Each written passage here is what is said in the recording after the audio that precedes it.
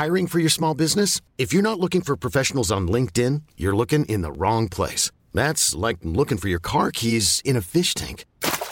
LinkedIn helps you hire professionals you can't find anywhere else, even those who aren't actively searching for a new job but might be open to the perfect role. In a given month, over 70% of LinkedIn users don't even visit other leading job sites. So start looking in the right place. With LinkedIn, you can hire professionals like a professional. Post your free job on linkedin.com/achieve today.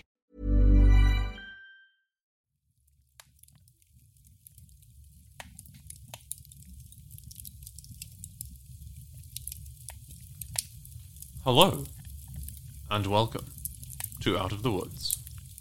My name is Justin, and his name is slightly less drunk Matthew. Yes, it is. We could take that again if you don't want me to say that. No, that's fine. And this is Out of the Woods, a Yellow Jackets podcast. And as you may know, Matthew, you were pretty damn sauced last episode. Yeah, I think the stresses of life were getting to me a bit that week. Haven't we all been there? But yes, we are in happier times and less sourced times now, because we are going to be discussing episode 7 of season 2 of Yellow Jackets, Burial, which is quite a damn good episode. A lot of interesting stuff to talk about in it. But just before we do, Matthew, what have you been up to lately? I have been playing a lot of the Bard's Tale ARPG. Right. A lot of people are playing the new Zelda game. I'm playing a game from 21 years ago. Other than that, I've been watching Reanimator. Oh, nice. Bride of Reanimator. Which would you say you prefer? Well, I don't know. They both have their merits. Yeah. In terms of Stuart Gordon movies, I think the best one is probably either Reanimator or From Beyond, Which is also a good movie. Great fucking movie. You gotta love Goop. You do, yeah, with declaring that you have to. Yep. Yeah, I've been good. I've been enjoying my new job. Of course, my new job requires quite a lot of speaking. So, at the previous episode, we recorded immediately after I got home from doing it, and the context of that was that my voice was growing very cracked and parched indeed towards the end there. You might have picked up on that. So for the rest of the evening after the record, I needed to communicate to Matthew exclusively through typography and text-to-speech. Which was hilarious. Yes, it's exactly as funny as you were thinking. But no, yeah, I'm good. I recently have been watching the show, like everybody, and their mum and their dad and their dog have been watching the show Succession. It's really quite good. And also rewatched the movie Syndromes in a Century. Fantastic movie. And also watched the movie Secret Sunshine by Lee Chang-dong. A powerfully moving South Korean film. I highly recommend that one. He did Burning. You've seen Burning. Ah, yeah, where they do some burning. Yes. It's because I've read the Haruki Murakami short story that's based on it. I was like, it's like a 5-page story. How'd they make that a 2.5-hour movie? But they did. They did? Yeah, we are not here to discuss any of those things. We're here to discuss Burial, episode 7 of season 2 of Yellow Jackets, directed by Anya Adams, written by Rich Monahan and Liz Fong. Matthew, what did you think of this episode? It was a damn good episode. Yeah, no, I agree. I like this episode. When I first wrote these notes, I said I liked it, but not quite as much as some others in the season.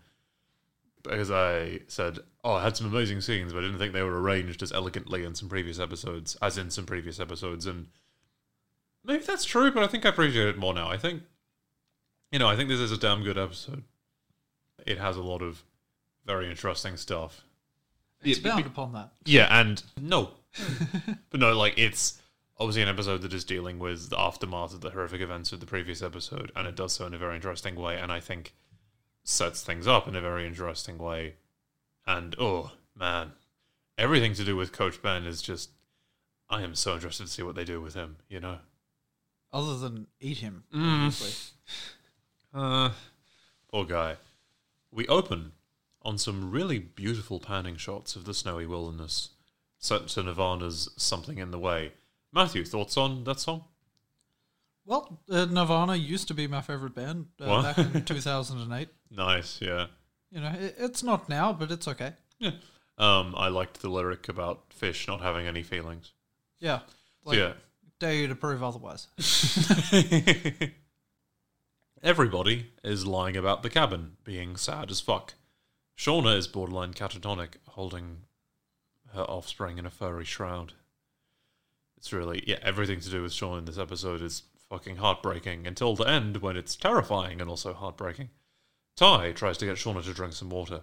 I love how they portray Ty as like trying to help her in a well-meaning but totally ineffective sort of way because she's a very solutions-oriented person. Like, yes, you should get up and about and make yourself busy, but like that doesn't always help for depressed as fuck people, you know? Probably neither does the last scene, but you never know. Well, I mean, we'll see. Maybe it does. But yeah, Lottie notices that the snowfall has stopped. The Yellowjackets work together to pull open the door and a small avalanche of snow barrels into the room. Ty suggests that Shauna should take a walk and get some fresh air. That, as I said, that's not exactly what I think Shauna needs right now. But it is, it's nice that she's trying to help. As the Yellowjackets shovel snow out of the cabin's, general yard area, Shauna, this is fucked. She buries her baby in a cairn of large stones and lays them on top of each other and repeats, for the final time, "It's you and me against the whole world." Fuck me. Yeah, I really hope that cairn stays up, It doesn't get knocked down by a wolf or something. You never know. No. But yeah, we cut to a remixed version of the credits. It was interesting, but I prefer the original. And after the credits, in the present, the Yellowjackets are putting their pocket objects in a bowl as Shauna, Ty, and Van are inducted into the cult. For the day, at least. Yeah, Ty is like, have you two joined a cult since we last saw you? Lottie responds, as she so often does, that they are an intentional community. Van very astutely asks, what is the intention? Yeah, jury's out on that one. I think it will become clear in the next 2 episodes. Nat says that about a week ago, really? A week ago? Busy fucking week. She had a gun in her mouth until Lottie found her. Apparently, she had put walls up, and now they're finally starting to come down. This is quite the reversal. But I think it makes sense considering how vulnerable Nat is right now. She's just looking for anything to grab onto. And I think the next 2 episodes might make her reconsider that decision a bit. Let's hope those walls don't come down on her or her close friends. And let's hope if they do, it's like in a Bugs Bunny cartoon where it's the exact shape of the outline of you, so you're fine. Yeah. Natalie says they will all benefit from dealing with the dark shit they brought back with them. Now that I agree with, but I just don't know if this is the ideal environment for that. Cut to Ty and Van in the past, cleaning snow out of the fire pit. Ty is very sad and says that she really thought he was going to make it. Van points out, validly yet quite depressingly, that he probably wouldn't have lived long even if he had survived the birth. Van says, I just think it's time we woke up. Her usual ability to play off horrible situations with a joke seems to have at last deserted her. Van says that doesn't sound like her. Van tells her that she kept surviving things that should have killed her, and she thought that it meant something, that she had some kind of purpose. But, as she says, I'm not fucking seeing it, Ty. Is this the first step of Van losing her faith in Lottie? Is it the death of Shauna's son that first sets her on that path? It would be a very understandable, first fallen stone of a collapsing bridge. Ty responds that Van helped her see, hear, and sleep. She would be dead without her. She says, I need you, Van. It's actually, it's kind of cute, actually, in this horrifying context. She replies that she needs her too. But she continues, but I need to know why the fuck I'm still here. It is sort of narcissistic when somebody is like, oh, I'm struggling with my purpose. I don't know what to do. To be like, you exist to help me. You help me make me feel better. It's like, that's great, but that's, I would want maybe a little more out of life. Yeah. It's good to feel needed, though. It is good to feel needed, but you also got to exist for your own sake. Cut to the present. Lottie presents the gals with the induction activities of self-care, guidance, forage, and renewal. So Matthew, if you were presented with the options of self-care, guidance, forage, and renewal, which one would you choose? I don't know. That goat was pretty cute. The goat was cute. Van interpreted forage to mean get really drunk, so, What was the one that Misty chose? God, what one was it, actually? The Altered States one? I'd probably pick that one. Yeah. It was either guidance or renewal. but I forget which. It's probably Renewal, but, don't quote me on that. But yeah, love the movie Altered States. Fantastic movie. I would leap at the opportunity to go in one of those weird isolation tank thingies. Yeah. Van says that this isn't for her. She tells Nat that she's glad she's alive and that Lottie is back from Switzerland, which apparently was like a fucking decade ago. Jesus. But that she's going to leave. But then Ty is like, I'll take Renewal. And then Van is like, I'm going to stay because I'm still obsessed with you. Shauna says that all her rational instincts are screaming, lol, listen to those instincts, Shauna. Listen to them. But They'll probably say, get the fuck out of here. Yeah, These people are crazy. But she goes with self-care.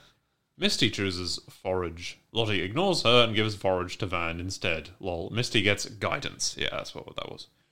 Lottie tells them that they must give up their phones. Ty protests, but Misty is all, our devices keep us captive to other people's priorities. Yeah, blah blah cell phones, captive, yep. I love that even 25 years later, Misty is still pretending to believe in cult nonsense in a desperate attempt to gain the approval of the group. Although, I will say, this specific tenet of the cult I actually think is among their more reasonable ones. Yeah. I feel like most people today could use a break from electronics. No, absolutely. And Van says that she hates her phone, probably because it was made after the 90s. Matthew, you and she have so much in common. A cult acolyte then shows Shauna around the barn and gives her an adorable baby goat to take care of for the day. Something she is, understandably, reluctant to do. The cult bloke informs her that self-care means taking care of the goat for the rest of the day, and thus experiencing all personal discoveries and sacrifices from that. Let's say this is not a new experience for her. Shauna reasonably surmises that she has to sacrifice the goat at the end of the day, and refuses. The acolyte tells her the only other option is mucking out the barn, so she reluctantly accepts. The goat's name is Bruce, which, I don't know why, but that seems like a weird name for a goat to me. Like, a more normal goat name would be like... Groose? Don't bring me down. Or... Maybe like General Smelly Beard or something. I mean, that's definitely what you would name a goat if you had a goat. Yeah, let's hope for the goat's sake that I don't have a goat.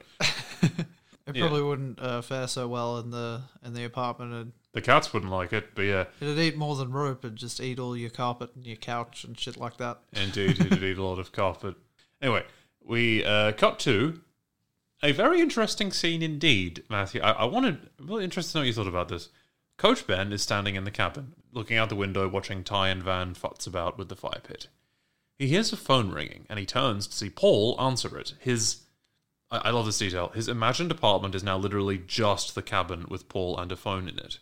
In the episodes 3 and 4, when he first started having the fantasies, he's like totally and completely in the fake apartment. In episode 6, he's gradually losing his grip on the fantasy, so it looks like a combination of the cabin and the imagined apartment. Now it's literally just the entire cabin. Like, any ability for him to lie to himself is leaving him. He's teetering on the edge of reality.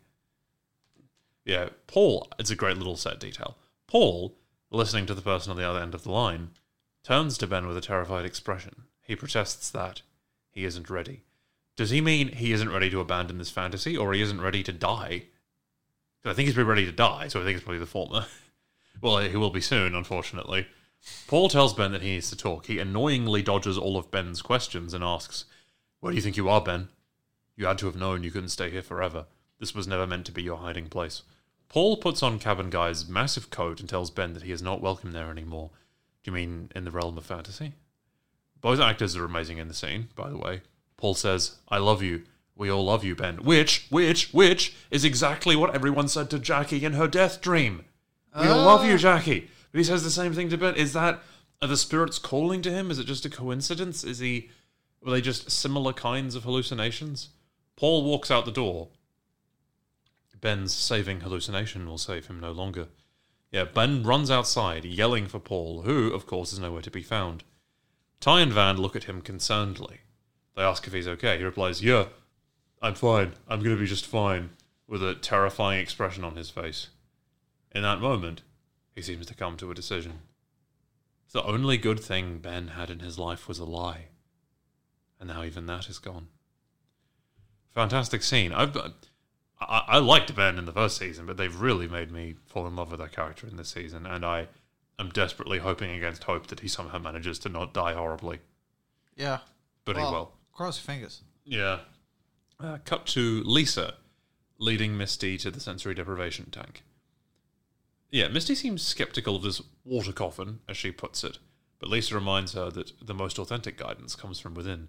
Lisa, like most humans, is repulsed by Misty. Misty makes an excuse and ditches this activity. Cut to the past. Misty is shoveling out the cabin yard, near to but obscured, I think, behind like a tree or a boulder from the vision of Jen, Mari, and Aquila. She's listening to them talk, unbeknownst to them. They're talking about the birth. Aquila says that Misty was amazing and commends her for keeping her shit together at the end. Mari says that she was only able to do so due to being psychotic. Mari then, this is interesting to me, technically not accurately, but in a deeper sense accurately, accuses Misty of killing Crystal, pointing out that she hasn't looked for her once. Like, technically she didn't kill her. Like, her death was an accident, but she was only in that situation because she revealed that she did something even more fucked up and she was threatening her, so it's like... Like, she's still, like, partly responsible. Definitely partly, at least, but yeah, definitely partly responsible. Yeah, so this makes Misty kind of freak out. Cut everyone inside the cabin. Ben is shaving. It makes sense that they'd have a razor, because, like, they would buy it, shave their legs and stuff, but then when they crash, they'd be like, who gives a fuck about that anymore? So they would just have, like, razors lying around. Like Misty and her deodorant. Yeah, exactly. Oh, I loved that. Loved that little detail, and I'm very impressed you remember that, by the way. Why so impressed? Do you think my memory is just a giant sieve? I mean, no, but, like, I barely remembered it, you know. It's an interesting little detail, but yeah, I mean, your memory's not a sieve. Maybe like a sieve where some bits are filled in. Misty... What, like a funnel? Yeah, sure. Yeah, Ben is interesting in this scene. Misty addresses everyone, saying that although, of course, they are all really sad about the baby, they must focus on finding Crystal. Coach, like, in a way that he hasn't for a long time, steps up and is like, yeah, Misty's right. If Harvey could survive for a few months out there, then maybe Crystal could make it for a few days.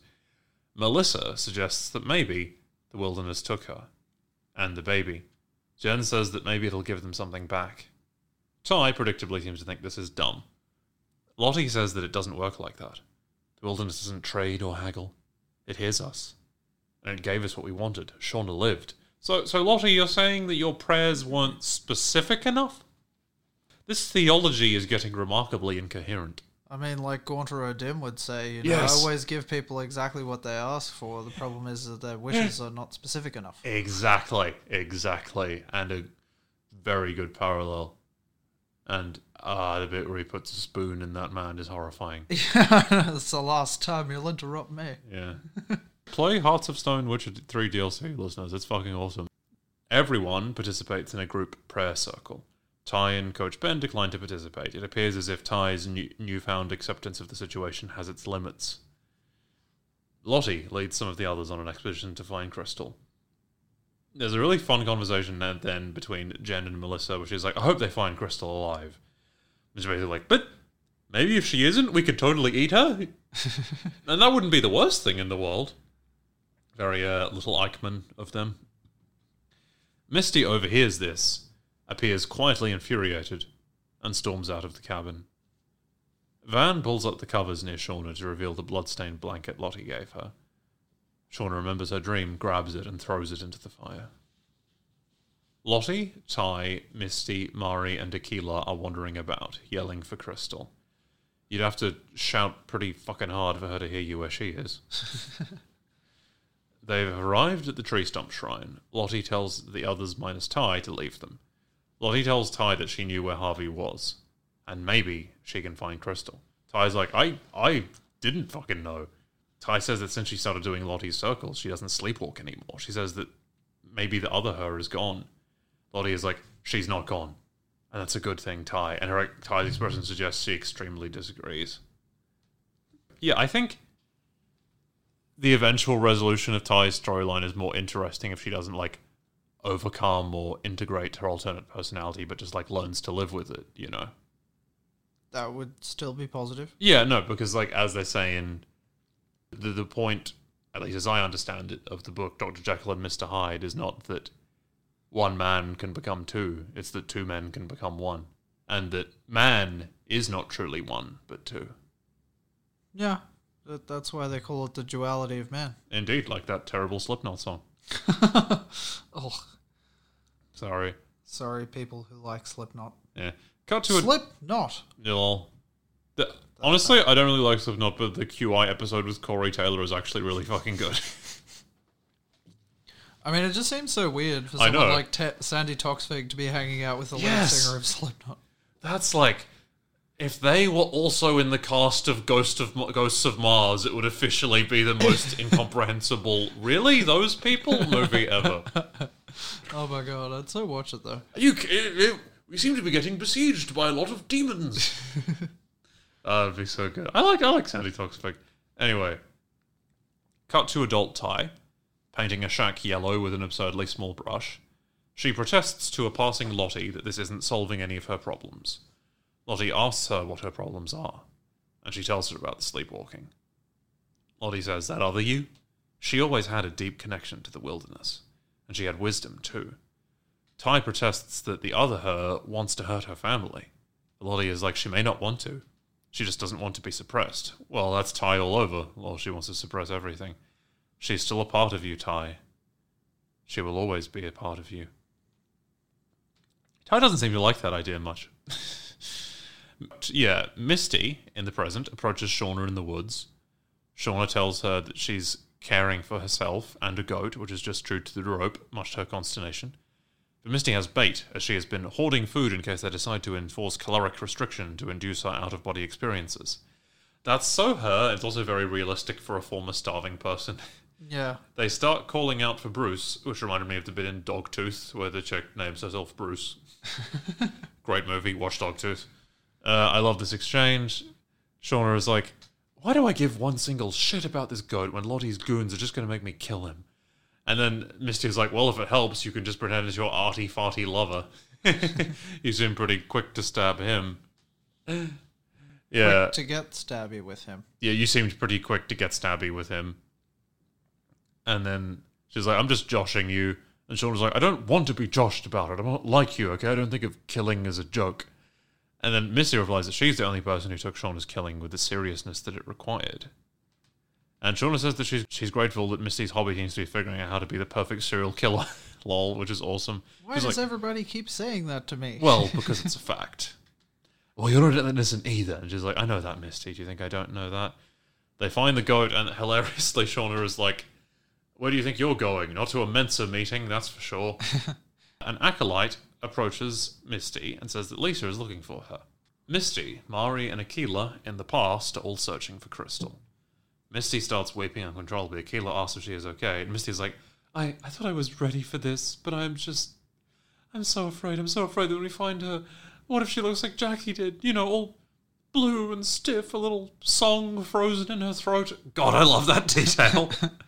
That's so... Misty is amazing, and I love that line. It's such a good fucking line. It's so her. So yeah, she's being deceptive, but using her actual feelings to do so. Shauna also does that. Aquila says they will handle looking for Crystal. And Misty is seemingly grateful for that and wanders off. But then she's like, I'm not going to let them meet you, Kristen. A slightly sort of expositional line, like everybody got that, audience, but also talking to oneself is a marker of the terminally lonely. Then we get a scene of Coach Ben determinedly walking through the snow, falling over a bit and then picking himself back up. He looks pretty done. Cut to Shauna in the meat shed, desperately pleading for Jackie to talk to her. She does not oblige, and she starts weeping uncontrollably. In her present mental state, I shudder to think of what sort of things her projection of Jackie would say to her, though, you know? Yeah, right. Yeah, Shauna's emotions have no outlet, and will have none until the final scene of this episode. Yeah, in the present, Shauna walks back into the barn with Bruce and tells the cult guy that he ate some rope. The cult guy simply says that he is under her care. And she's like, look, it ate a bunch of rope, and part of me thinks that might even be fine for goats, but I don't know, I'm just going off cartoons because you people took my phone. This is amazing. She's like, it's one thing if I have to stab this goat later, but there's no fucking way it's dying while I'm supposed to be watching it. I think goats will eat anything. Yeah, I believe they're all good. Yeah, I believe they're all... I mean, don't make any veterinary advice based on that, but I think they can survive eating more things than the average thing can. Definitely don't feed your goat rope don't unless it's part of its dietary program. Balanced diet of roughage. So Shauna instead decides to take the issue up with a passing Lottie. she says that she doesn't care what lesson Lottie wants her to learn. She's not going to kill this goat. Lottie is like, chill, you don't have to kill the goat. She says, I find it gives a person clarity to have to care for something so innocent. Shauna then, like, goes on this massive rant about, she's like, always kept her daughter at arm's length just out of fear that she would die, or maybe that she was never even real to begin with. Oh, fuck, that's a killer line. She's like, I try to tell myself that it's okay, that I'm safe to think of her as mine and just be her mum. But I think something is broken, Lottie. I just can't do it. Oh, fuck. Lottie doesn't really offer her seemingly much comfort either, which maybe is understandable if she's remembering the last time they talked about parenting in the woods. Matthew, do you think it's realistic that she would just pour her heart out to Lottie like that? I mean, like, she's ostensibly almost her therapist. So. Yeah, basically, yeah. And And it's a little, an old treasured friend. So in a manner of speaking. It does seem a little jarring, but she is going through a lot right now. And Lottie does have that effect on people sometimes. Cut to Lisa trying to persuade Misty to get into the tank. And she's like, no one cares that you are in the tank or here at all. Ouch. Also, some jealousy of her and Nat's closeness? So yeah, Misty gets in the tank, the door closes, and she is totally alone in the darkness. She hallucinates brief flashes of Walter and one of Crystal, and then maybe the weirdest scene in the show happens? Yeah. It was fucking awesome, though, wasn't it? Yeah, maybe not as weird as if she'd transformed into a monkey. Or indeed a lava monster, like in that movie. Yeah. God, that's a great movie. Then she would have had to, like, drink the blood of said goat. Brutal. While in, like, a weird trip. Oh, I hope that happens. Be a good crossover. She hallucinates a bunch of revolving bird people and Walter performing an incredible original composition, I think, about dancing on people's graves. This is what her mind is like. Lol. Very Amir Var Evries, or whatever, however you say The his white name. flame dancing, yeah. On the graves of his foes. Misty then has an interaction with Caligula as a human man, played by John Cameron Mitchell from Hedwig and the Angry Inch. This is such a great exchange. She says, Caligula, when people look at me, do they just see someone desperate for love? Just some murderer? Then he's like, how much do we all count on you? The truth is all around you, you refuse to see it. You're looking at the floor when you should be looking at the magic. How much do we all count on you? How many times did you get the ball over the goal line? 0, because she was the equipment manager. She wasn't on the team. Take it from a bird named after a Roman emperor who was also unjustly accused of heinous acts.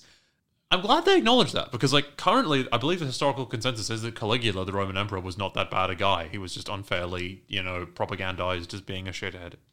Very like that guy in The Devils. Indeed. It's fucked that movie was based on real life events. Yeah, good movie. We'll have to track down the one where she fucks that guy's bone.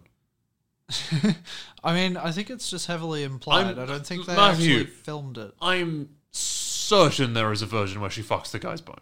I mean, I'm certain. maybe we'll track it down one day, maybe on the deep web. Yeah, he's like, you are not a murderer, Misty, which she almost certainly is. You're a closer. She then hallucinates calling Walter on her phone that looks like a giant pair of human lips from episode 2 of the first season, great callback, who responds with a bunch of Morse code beeps that are visualized as an animated love heart. And the Morse code means, I love you, backwards. Oh, that's cute. Misty excitedly runs out of the tank after having her epiphany that she is actually capable of being loved. She picks up the cult's landline, and she leaves a message for Walter, telling him that she never should have pushed him away like that, and that his grandma is really cool, the one that murdered his granddad. She also does the you hang up thing, which was really cringy yet adorable, and yeah, I get the feeling she might regret making this phone call. Cut to Misty in the past, searching for Crystal where she actually knows her to be. The snow at the bottom of the cliff. Yeah, Misty grows increasingly desperate as she cannot find her. She then climbs to the top of the cliff to discover Coach Ben, sitting on the ground and staring off into the distance with a 1,000-yard look in his eyes. This scene fucking destroys me. It is one of the best of this season so far. Yeah, Ben is about to kill himself. But Misty is like, Ben, stop, you're too close to the edge. And he's like, that's the point. And he just says, I'm not going to keep losing everything. Which, oh, fuck. Misty's like, hey, Ben, Don't you dare, don't you dare. He asks, could you just push me off? And she's like, no, how could you even say that to me? It's like, Misty, I thought you were a fan of assisted suicide. She says, look, Ben, we need your strength. Which he probably thinks, I don't have any fucking strength left. And then she's like, people are dying all around us, and life is so precious, okay? You can't just throw yours away. This doesn't seem to convince him. He takes another step forward. So she puts away the carrot and takes out the stick. And is like, Ben, if you kill yourself right now, we will eat you. And he's like, I don't care. She's like, I will savor every moment of it, especially your high-calorie butt meat. Line of the episode. Fantastic, fantastic line. Sounds like something that would be said in a Michael Rosen YTP. It does. High-calorie butt meat. It does, doesn't it? And then he's like, I don't fucking care, Misty. Like, he's just past giving a shit about anything. And then she changes tactic and is like, oh my god, this is so fucked up. Yeah, she says that she will tell the whole world of their love story. And she'll tell them even worse, that she will tell his parents that he was the one who impregnated Shauna. Fuck. And that he tried to impregnate all of them. Love is probably the wrong word. I find it really interesting that she is saying such abjectly awful and disgusting things for the noble purpose of getting him to not kill himself. In a way, that's almost the show in the nutshell, saying or doing something fucked up because you think it's for the greater good. And then she threatens to tell the whole world that he's gay. That was the wrong thing to say, because he's like, do it. Tell them. And then she just, exhausting all other options, just breaks down crying. Is like, please, I tried so hard to keep the baby alive. I'm sorry, please. Ben, I can't have another death on my hands. It's hardly on your hands, Misty, but, you know. Regardless, he steps away from the edge after everything he's been through. And everything Misty specifically has put him through. He still cares about her to a degree. An appeal to simple human compassion accomplishes what threats could not. Like, Matthew, as you perceive it, what makes him step back from that ledge? Because you would think he wouldn't have much left to live for. Well, maybe he just, feels like he's got a bit more to give to these crazy bitches. Yeah. Vicious little monsters, as he put it when talking with Paul. Yeah. When I was watching this scene, I fully expected him to go over the edge. Yeah. So, like, watching it now, I'm like, what are they going to do with him now? I'm genuinely intrigued. I mean, you theorize that they'll probably eat him. Yeah, and I have not seen him, in the present. Current day Ben yet. Well, if he is there, he probably is staying far, far away from the rest of them. So yeah, like, I'm moving to Acapulco. Yeah, he's like, hello, I would like to be on the first manned flight to Mars.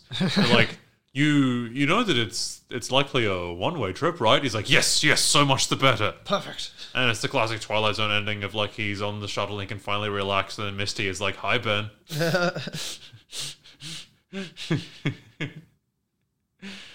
Yeah. I hope Ben makes it, dude. But he probably won't. Cut to the present. Night has fallen. Ty is out in the yard. She takes off her wedding ring and places it on a rock, with candles beside it. Van, who is drinking nearby, said that she doesn't see her marrying that rock's going to solve all her problems. Lol, reminds me of the movie Corpse Bride. Ty then asks why Van isn't doing woo-woo shit with the rest of them. Van chose forage, so she foraged some booze from her truck. What a legend. And Van is like, making offerings to the dirt, and she's like, yeah, something like that. Then, on a whim or an impulse, the two of them kiss. Passionately. It's fucking hot. Ty pulls away, apologizes, and Van is somewhat exasperated. She's like, Van, I'm so sorry. Of course I've thought about it, but it's just going to be a long road before I can. And she's like, I can't wait for you, Ty. She's like, I'd never ask you to. It's like, no, I literally can't wait for you. I don't have that kind of time. I have cancer. Has your brain accepted that fact yet? No, and it never will. This reveal fucking floored me, but in retrospect it makes a lot of sense. The medication, her talking about reassessing one's priorities when you're at death's door, why she doesn't seem to care about her long-term health or her financial prospects, why she has, in Ty's words, given up on love. God, what a fucked up situation to be in, to survive all manner of horrible shit just to get taken out by the big C.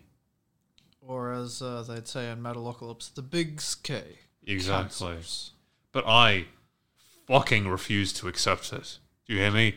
I refuse to accept this. I love Van. She is not fucking dying. She's survived impossible situations before. She can damn well survive this one too. Yeah, and Lottie can just voodoo it out of her, right? Yeah, and into Officer Twatface. Yeah. And he will explode Happy ending all round. in a gout of viscera. Everyone's happy. Presumably not him, but fuck him. But yeah. Fuck him. And Van is like, you know when someone says they have cancer and then they're like, oh, but it's the best kind of cancer to have. Or at least they caught it really early. This isn't one of those times. She says that she has months to live. Ty is like, Jesus fucking Christ, you're deciding to tell me now? And she's like, what are you talking about? You showed up at my door. I wasn't going to tell you at all. She's like, why the fuck not? And she says, because we don't know each other. Ouch. A brutal yet accurate line. She's like, what would you have done if I contact you out of the blue? Send flowers through your office or message me on fucking Facebook? Yeah. Misty appears and calls to Ty, and Van advises her to act normal. What a fucked situation to be in, you know? I'm not accepting this. She will survive. They'll think of something. We then cut to a scene of Lottie and her therapist, and ladies, gentlemen, and others, I would like to just humbly say, for the record, fucking called it! Also, maybe she should go see Dr. B.G. Yeah. Presumably good at making people stay alive. Yeah, lol. Or even Dr. Spaceman. I got cancer, Dr. Spaceman. I've come up with a revolutionary new technique to... That's more David Cronenberg than Dr. Spaceman. To place your cancer in my ass. And then Munawana will scare it out of existence. Perfect logic, as we've come to expect. Lottie says to her therapist that even more of them are here now. And that this is proof of what she told him. And then the therapist is like, that this it is sending your old friends to you. She's like, this is what it wants. For us to be together. And she's like, for what purpose? And she replies, well, them being here, I feel it in my body. It's like something that's deep and primal. I haven't felt it in years, and it feels wonderful. And yet I also feel fucking terrified. Her therapist tells her that in the past, in the woods, she was her truest, most authentic self. What is standing in the way of you embracing that again? Lottie protests that we hurt each other. People died. But her therapist responds, is there anything of value in this life that doesn't come with risk? Or loss? Or consequence? And she's like, are you saying what I think you're saying? She's like, you tell me. The therapist then transforms into the fucking Antler Queen with all the get up. Ah! She says, does a hunt that has no violence feed anyone? It's fucking terrifying. And this confirms, as I theorized, that her therapist was never real. It was just her fucked up brain telling her to embrace her fucked up brain. Yeah. This is so terrifying because this means that she now can't trust anything she sees. It could all be a hallucination. I mean, could she ever? Well, yeah. Cut to the main area of Lottie's cabin. Nat wants to talk with them about what they learned that day. She hopes they all got something unexpected out of it. Yeah, Ty definitely got something unexpected out of it. She says that I know we're not the type of people to just buy into bullshit, and this place definitely has some bullshit, I won't deny that. But I think it's more about discovery and finding something within yourself that you never really knew was there. Yeah, she asks them if they want to get started. Shauna says that she has already gotten started drinking some of Van's tequila. And then she's like, where did that come from? And she's like, from Van. And Van is like, you knock. Which is adorable. God, I love her. I don't want her to die. Nat admonishes them for not being more present. Shauna points out, kind of reasonably, that it's a bit weird for her to be telling them not to fuck around. Shauna suggests they just hang out for a bit. Oh, they will. They all sit down on the floor. Nat still refuses to drink, though, which, good for her. Lottie wanders towards the common area. Seeing all her friends hanging out, she looks conflicted. She bursts in and tells them all to go home, but they don't want to. I think they might regret that decision. But yeah, Van tells her to sit with them. Think about it like group therapy, except not bullshit, because there's booze. Nat says, we're all here. I think it might be time for you to stop resisting. Yeah, I kind of think maybe Lottie should keep resisting, when you consider exactly what it is that she's resisting. But yeah, Lottie agrees, and Florence and the Machine's Free plays over a cute girl's friendship montage. I'm sure nothing horrifying will happen here. The second Florence and the Machine song in the episode. Yeah. Natalie is like, okay, Misty, what's up with that guy? Is he your boyfriend? And Misty is like, oh, his name is Walter. We met online, so it's pretty new. We haven't really defined the relationship, but, when you know, you know. And Van is like, does he know? Which rules. And they say that they're happy for her. That's nice. And then she's like, but what does he do? And she's like, oh, he doesn't have a job. He's dedicated to his passionate pursuit of knowledge. And Ty's like, nice. So where does he go to prison? Which is a great line. It's a great line. I love them interacting together. They start talking about Nat sleeping with Kevin Tan and talk about Misty watching. And she's like, that's not true. I did not watch those parts. And Van is like, was she watching some parts? Phrasing. There you go. Misty attempts to reminisce about the first summer when they were stranded, and Van is like, what the fuck? You want to casually reminisce about our time in fucking Oblivion? And Misty was like, no, you don't know what I was going to ask. And Ty's like, how about we never find out? But Natalie actually brings that up. Says that she has kind of a weird question, but she's been thinking about it. How much do you guys remember? She remembers, but it's like some things are hazier than others, and Ty is like, yeah, like they've been stuffed somewhere deep down. Lottie says that that's a familiar cognitive response. In an ecstatic state, the human body can't hold memory that well. Shauna says, well, if I'm repressing things I don't know about, I am very okay with never figuring it out. I feel you, Shauna. But Lottie says that they always end up manifesting in some way. Don't they? I mean, compulsive behavior, addiction, disease, cutting your own bangs, as Van suggests. And she says, we're all deeply familiar with the terrible parts. Thank you, Lottie. Yeah, Van walks over to get a refill. Ty walks over to her and is like, hey, I know a specialist at Johns Hopkins. Again, solution-oriented person. But, I'm pretty sure she's been to specialists, I don't know if you can fix this, Ty. I think the Woods need to fix this. You never know. Maybe they've got some super crazy nuclear medicine at Johns Hopkins. Do. Also, I know that previous to this point of the podcast, I've been kind of taking an agnostic viewpoint to, is the Woods magic real or not? If it can heal Van, if it can make adult Van okay, I will 1000% believe it. I will dance naked in the fucking treetops if you want me to. Just putting it out there. The song Lightning Crashes by Liv plays. I really like this song. Liv are a confusing band to look up concert recordings of. Yeah, I can imagine. It's Live Live. Yeah. And it's like, oh my god, you guys, I love this song. They start dancing. There's a really cute Nat and Lottie moment where they're dancing together. Song continues playing.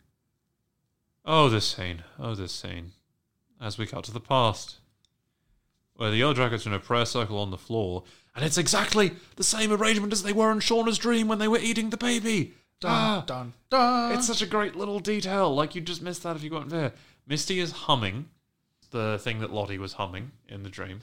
Shauna's like, why are you singing that? Where did you hear that song? And he's like, I don't know. I think Chris was singing it. And as she's saying this, Shauna walks over and fucking punches her in the face.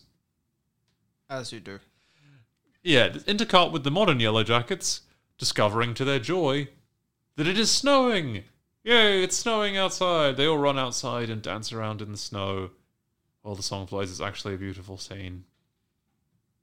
Shauna starts screaming at Misty while the others are holding her back. You killed my fucking baby! You killed my fucking baby! And Nat is like, stop. Shauna, Misty did everything she could. She's like, no, shut up. You all fucking ate my baby. I saw you. You were covered in blood. And Ty is like, Shauna, stop it. You're acting insane.